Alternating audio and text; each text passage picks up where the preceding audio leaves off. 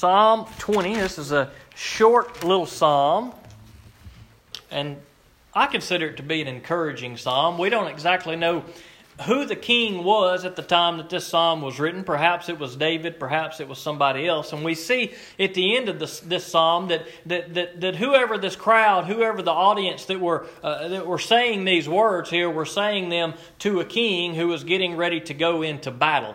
And we don't know who that king was, but I do think that these words are encouraging. Now, we may not be going into battle in a sense that we're going to fight with swords and shields and spears or the weapons of that day and horses and chariots, or we may not be going into a battle where we have to use guns. Perhaps that day will come, but we do experience battles. We do experience things that may seem insurmountable to us, things that seem hard for us to overcome, things that seem hard for us to make it through. And I think that it's important for us to be encouragers to one another. There's nothing better for me when I'm going through a hard time, something I'm worried about or something I have going on. There's nothing better than having somebody give me that word of encouragement saying, you're going to do all right. You're going to make it through this. Everything's going to be good. And I think that that's kind of what we see here in this psalm is some words of encouragement.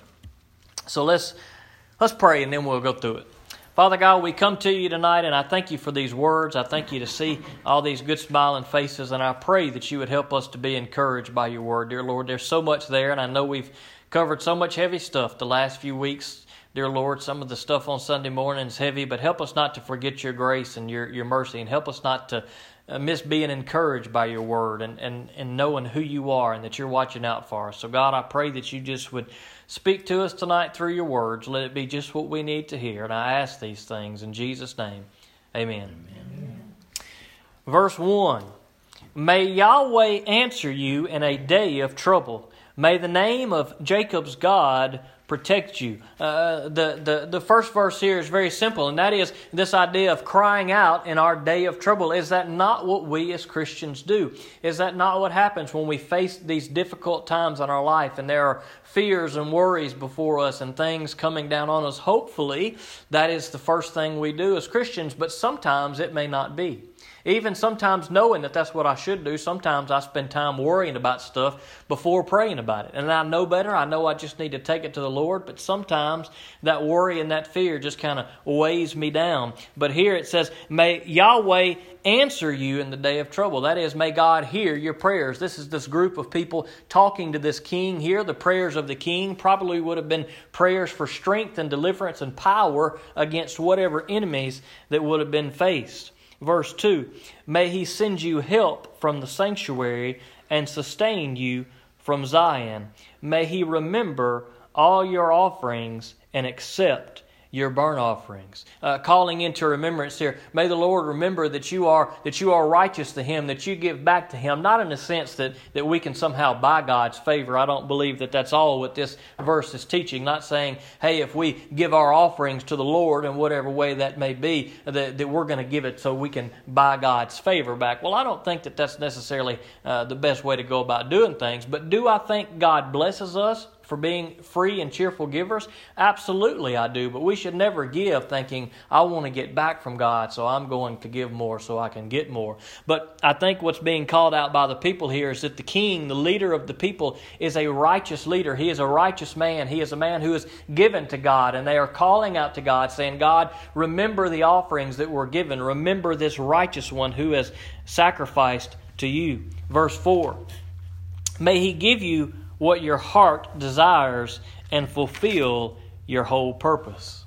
Now that's a good verse right there. May He give you whatever the king desired here. I would assume, and I don't know this for sure, but I would assume that if nothing else, the king would have desired deliverance from his enemies and victory over those who had come against him and victory in his battle. But we have to be careful when we pray for our heart's desires, because sometimes God gives us our heart's desires, but our heart's desires may not always be what they should be. Sometimes my heart desires things that God would not want me to desire. And sometimes God allows me to get those desires only to find maybe I didn't want that after all. And so in this case, this is in a positive sense. The people are saying, look, fulfill the heart's desires of the king here. Those desires to probably be delivered and to have victory over this battle that he was about to be up against. Verse 5, let us shout for joy at your victory and lift the banner in the name of our God. May Yahweh fulfill all your requests. They're already planning for victory. They're praying for God to bring deliverance and to lead the king into this battle and to watch over him and take care of him. And they're already saying, let us shout for joy for the victory that God is going to bring. Now, how many times do we pray something and already just wait for the victory that God's going to answer what we prayed for? Or how many times do we pray something and say, well, I know God's all powerful, but I'm telling you what, they're pretty sick, or that's a pretty bad situation, or that's a pretty big storm. I don't know that God could turn it. I mean, I know He could. And so we say we know God can, but in this case, they were saying, look, we know God can, we're praying to Him, and they're already praising Him. They're already rejoicing over God's victory that He's going to give this king and to them. In verse 6, now I know that the Lord gives victory to His anointed. He will answer him from His holy heaven with mighty victories from His right hand. Isn't that reassuring that they say that now I know that the Lord gives victory to His anointed? That's pretty reassuring for me to know that, look, we have victory through Jesus Christ. That's a pretty good deal. In this world we live in where things are constantly against us, where sin is always piling on, we're trying to escape it, we're trying to not give in, we're trying to stay righteous before the Lord, to know that those who are in the Lord, God is going to give victory when that time comes. Verse 7, some take pride in chariots and others in horses, but we take pride in the name of Yahweh our God. That's probably my favorite verse in this passage. He says, look, they're saying our enemies are taking pride in their horses and their chariots. They think, boy, we've got the biggest, baddest army. We've got the best horses and the best chariots. We can overpower whoever this king would have been. But God's people know otherwise. God's people know that no matter how big and bad the army may be, no matter how much stronger they may be or how much better their chariots may be, they say it makes no difference to us, because we don't take pride in our own strength. We take pride in the strength of the Lord. And that's a good verse for us to think about. And that is, where do we find our strength? Where do we put our trust when we get the bad news that we're sick or somebody we know is sick? Is our trust in the doctors? Praise the Lord for doctors. I love doctors. I'm not knocking them. God blesses them. They are super smart.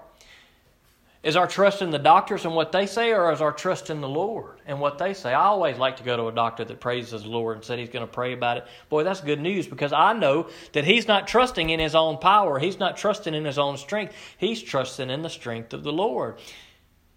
I don't know where everybody's at. Maybe you're in a situation right now. Whose strength are you trusting in? Are you trusting in your own strength, somebody else's strength, or are you trusting in God's strength? Verse 8, they collapse and fall, but we rise and stand firm. Boy, that's good stuff. The enemy's armies here, they seem strong and powerful, like they can't be stopped. But here in this verse 8, he says, look, they collapse and fall. Isn't that good to know that ultimately one day God is going to bring all those enemies that have come against His people, that have come against Him, and one day, no matter how strong they may seem, they are going to collapse and they are going to fall. But guess what? We who are in Christ Jesus are going to rise, and we are going to stand firm. That is some good stuff. Isn't it great that this king here has this group of people who is praying for him, who is praying for his deliverance, who is praising God for what is going to take place? That's good stuff. And that's what we as a body of Christ need to do for one another. We need to be praying for one another. We need to be lifting one another up. I'll tell you, yesterday I went to ASC. I got to preach to the kids up there. It was a privilege. I was glad I got to go. But I was so nervous, and I don't know why, but I was just nervous. And I told Michelle, I said, look, pray for me. And boy, she gave me some encouraging words, and that's just what I needed to hear. I had just the confidence I needed. And sometimes we need to do that. Sometimes maybe it's things that we've done 1,000,000 times, or maybe it's the first time we do something. But whatever comes against us, there's nothing wrong with calling a friend or texting a friend and saying, hey, look, would you pray for me? I got something going on. I need a little prayer. And boy, you'd be surprised. Well, no, you probably wouldn't be surprised. But if you never done it, you'd be surprised the joy and the peace that you'll feel a few minutes later after those prayers go up. And I feel like that the king that these words were written about, I think he probably felt it. I think God heard these prayers and delivered whoever this king was in this battle. In verse 9, Lord, give victory to the king. May he answer us on the day that we call. And God will answer us on the day that we call, but we've got to call out to Him. We can't try to trust in our own strength and reach out on our own strength and reach out on what we can do, but we got to say, look, God, I'm up against something tough. I'm calling out to you. Will you give me victory over what I'm going through? Let's pray. God, we come to you tonight, and I thank you for these encouraging words, and I thank you that we can call each other brother and sister in Christ, dear Lord. And I pray that you would help us to be encouragers of one another. Dear Lord, help us to know those times when maybe we can say an encouraging word. Maybe there's something negative that pops into our head, dear Lord, and out of our mouths. But I pray, God, that you would help us to be people who encourage and not people who drag people down, dear Lord. So I pray that you just would give us victory over the situations that we may be struggling with. God, you know everybody's heart and everybody's situation. And I pray, God, that if there are any in here that are trusting in their own abilities, that they would not trust in what they can do, dear Lord, but that they would trust in what you can do, to know that you are all-powerful. And you're the same God, dear Lord, that can deliver this king in this passage, God. You're the same God that can deliver us from our situations. And so I ask that you would just be with each one here tonight. In Jesus' name I pray. Amen.